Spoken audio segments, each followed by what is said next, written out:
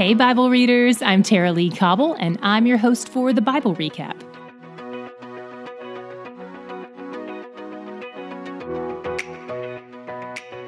As Jesus gets closer and closer to his death, he takes the time to coach his followers on what it means to wait well, because they and the rest of the church will be waiting for his return for quite some time. We still are, in fact. When we're waiting for something, that process can produce a lot of different emotions in us. Maybe you grow especially impatient and frustrated. That usually happens when you're really excited about what you're waiting for. On the other hand, if you're not looking forward to it, maybe you're filled with dread, or maybe you forget altogether that it's going to happen. Jesus knows humanity, and he knows that we're more likely to treat his return like the thing we're not super excited about. First of all, we don't have any concept of what we're entering into, so it's more common to be scared of something like that because it feels like a bit of an unknown. Second, it's easier to want things we are familiar with, like kids and husbands and vacations to Croatia, and those things take up our mental and emotional energy instead. In today's reading, Jesus encourages us to wait well. Then he tells us why that's important. He starts out with the parable of the 10 virgins, which is a call to steward our time wisely while we wait. They all have lamps, but only half of them get oil. They just don't think about the future. They live in the moment. It slipped their minds that there was anything they might need to prepare for. This reminds me of what Jesus has been saying so frequently for the past few days. Stay awake. Don't be lulled to sleep by the world and its priorities. Especially early on in Christianity, there were people who even took this literally. They would stay awake through the night, watching for his return. But as with lots of things Jesus says, this seems to be more of a spiritual command.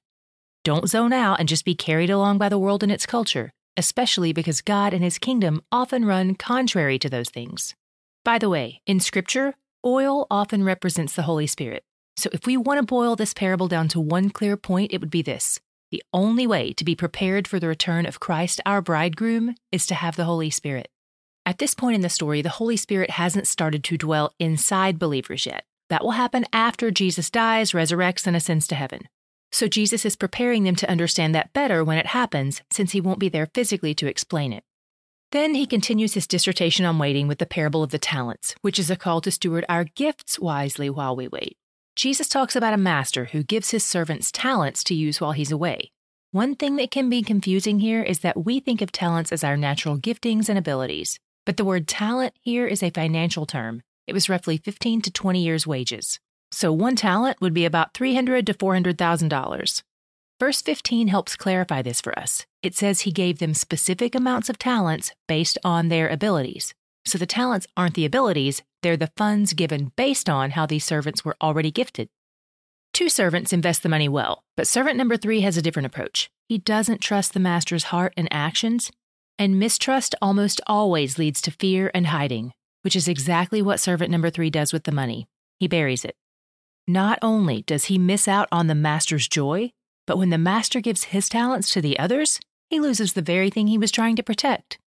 Servant number 3 accuses the master of being a hard and unfair man, but that's not what we see in the text. Quite the opposite, in fact. The master invites his servants into his joy. When you're trying to serve a God you don't know or trust, you will misinterpret his motives and miss out on his joy. Ultimately, we're responsible for how we use the time and money and gifts God has entrusted us with. The more we have, the more we're responsible for. And the more we trust our Father's heart, the more we will use what he's given us in ways that both please him and bless us. Jesus talks about this when he unpacks some of the details about the final judgment.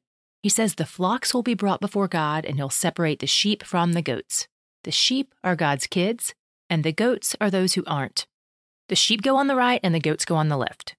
By the way, the Sanhedrin were a group of Jewish rulers who were sort of like America's Supreme Court, for lack of a better example, and I've heard that when they presided over a case, there was a scribe who sat on the right and a scribe who sat on the left. The scribe on the left would write convictions and punishments, and the scribe on the right would write acquittals and blessings. The side of favor is always the right side. I know those of you who are left-handed probably hate some of this stuff. I'm sorry I can't change the story for you. All I can say is God loves you and made you just the way you are, and some of my favorite people are left-handed. The goats go to the eternal fire prepared for the forces of darkness, including Satan and his angels. If the whole thing about Satan having angels is a new idea to you, here's a bit of info that might help. Angels are a type of being God created to be his messengers and assistants in the spirit realm.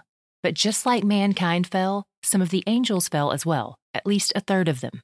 And of that third, The highest-ranking angel was named Lucifer. We generally refer to him as Satan, but that's more of a title than a name. It means accuser.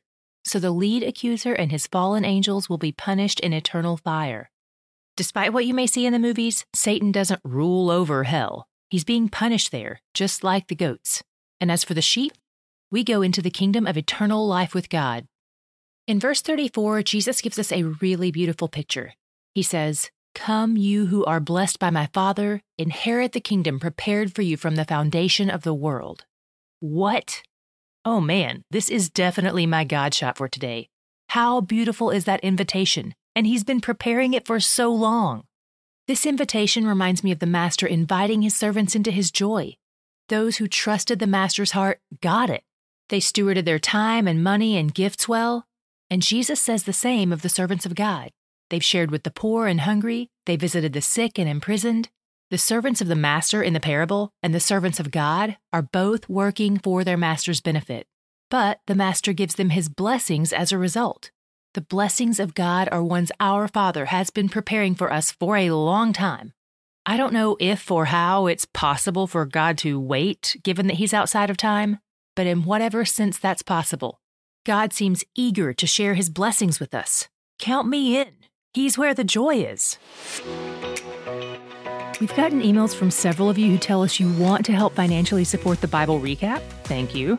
But that you aren't interested in getting the perks that come along with setting up a Patreon account. No worries, we've got you covered. If you click the contact link on our website, thebiblerecap.com, it'll walk you through the process of how to do that. We've also put a direct link in the show notes.